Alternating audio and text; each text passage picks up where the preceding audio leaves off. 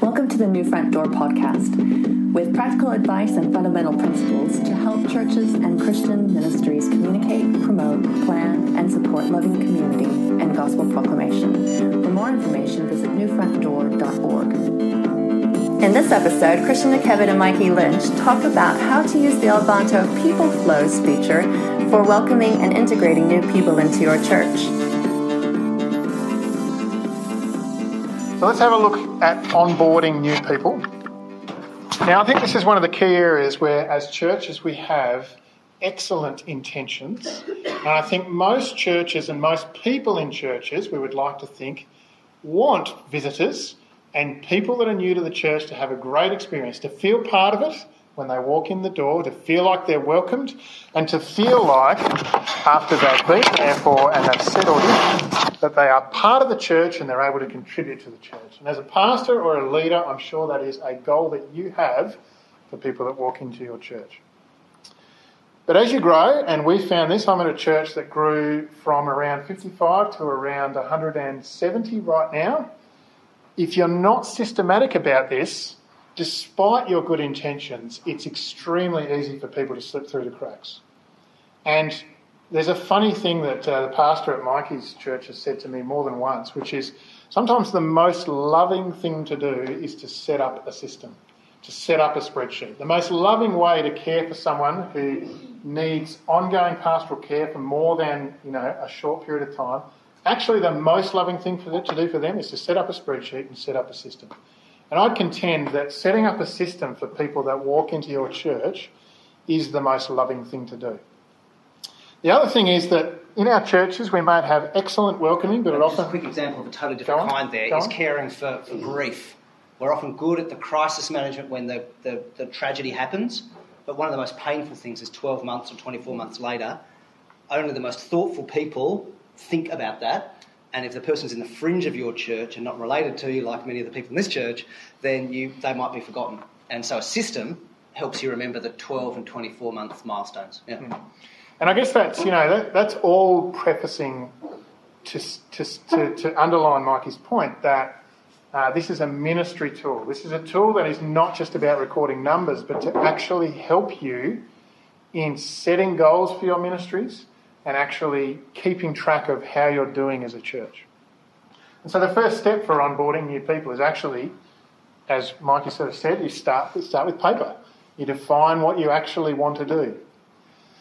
So, you might say something like, well, we want our visitors to feel welcome. That's a great goal, and we stick that up as a goal. We want to feel like there's community at our church. We want new members to feel like they belong. That might be a second goal.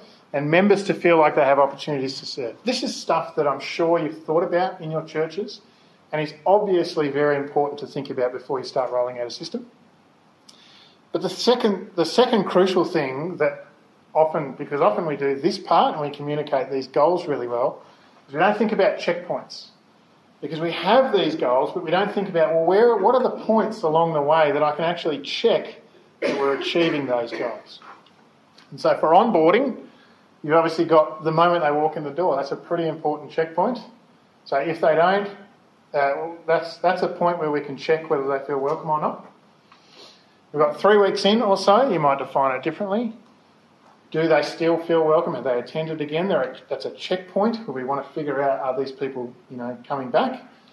There's obviously the moment that they sign up, they become a member, they do a welcoming interview, they're baptised, whatever that moment is, depending on whether or not they were Christians before. That is a checkpoint. And then in our church, we've sort of said we'll have these 1, 3, 6 and 12 month checkups. So we want to check at the 1 month point after they have decided that they're going to come along to Summerlees. Are they still enjoying it? Are they settling in? Well, it's a 3 month point, there's a 6 month point, and there's a 12 month point. Now you might look at that and go, that's a horrible sausage machine. But the end result is still a delicious sausage. This is the thing. Because the person who comes in the door and is welcomed and then is checked on again in 3 weeks and then is checked on 1 month, 3 and 6 and 12 months, doesn't see it as a sausage machine. They see it as an amazing welcoming church. And setting up the system is actually what made that happen. I went to a business the other week, just changed management. I came out paid, and the person said, "How's your meal? Great. You live in the area? Here's our frequent, thingo card. Check us out on Facebook. We're here." I knew exactly what they were doing, but they had me because that's what they should be doing. Like that new owner is going to do well if she keeps doing that, Yeah, And so that was a system she was working. Yes. I knew she was working it, and I was pleased. Yeah. And if she wants her staff to do it, it must become a system. Yeah. Otherwise, they will forget or they'll diverge it their own different ways. And the experience that you want people to have when you come in has to involve some system and some checkpoint. So the first thing about Elvanto is Elvanto is useless if they're not in Elvanto. So you need to figure out a way to actually get those people into Elvanto. And that again is an outside Elvanto thing. Obviously, you need a welcoming team or something to get those people who walk in the door, that when they first walk into Elvanto. Now, we don't ask people for their name, number, email address and those sorts of things. So some of the contacts in our church are like that Tony guy, which is fine, absolutely. At least you've got the name of the person that put that Tony guy there because they know who that is and they can check again in 3 weeks. You must have a surname in Elvanto, so just put no surname. Yeah, well, Guy is the surname. Guy. Yeah, that Tony, Guy. Yeah. You can have Dot as a surname as well, if you like. But you have to get them in, and you have to encourage people to put them in. You have to encourage people to put them in as badly as possible. Because in this case, even though we talked about bad data in, bad data out, no data in means nothing out. And so getting something in. And then the next thing that you would do for onboarding new people, we've got these checkpoints, we've got these goals, is setting up people flows. And people flows, does everyone have some idea what people flows are? Maybe not. Well, I can give you some sort of explanation because we're going to go through that. One of Elvanto's real strengths is implementing process.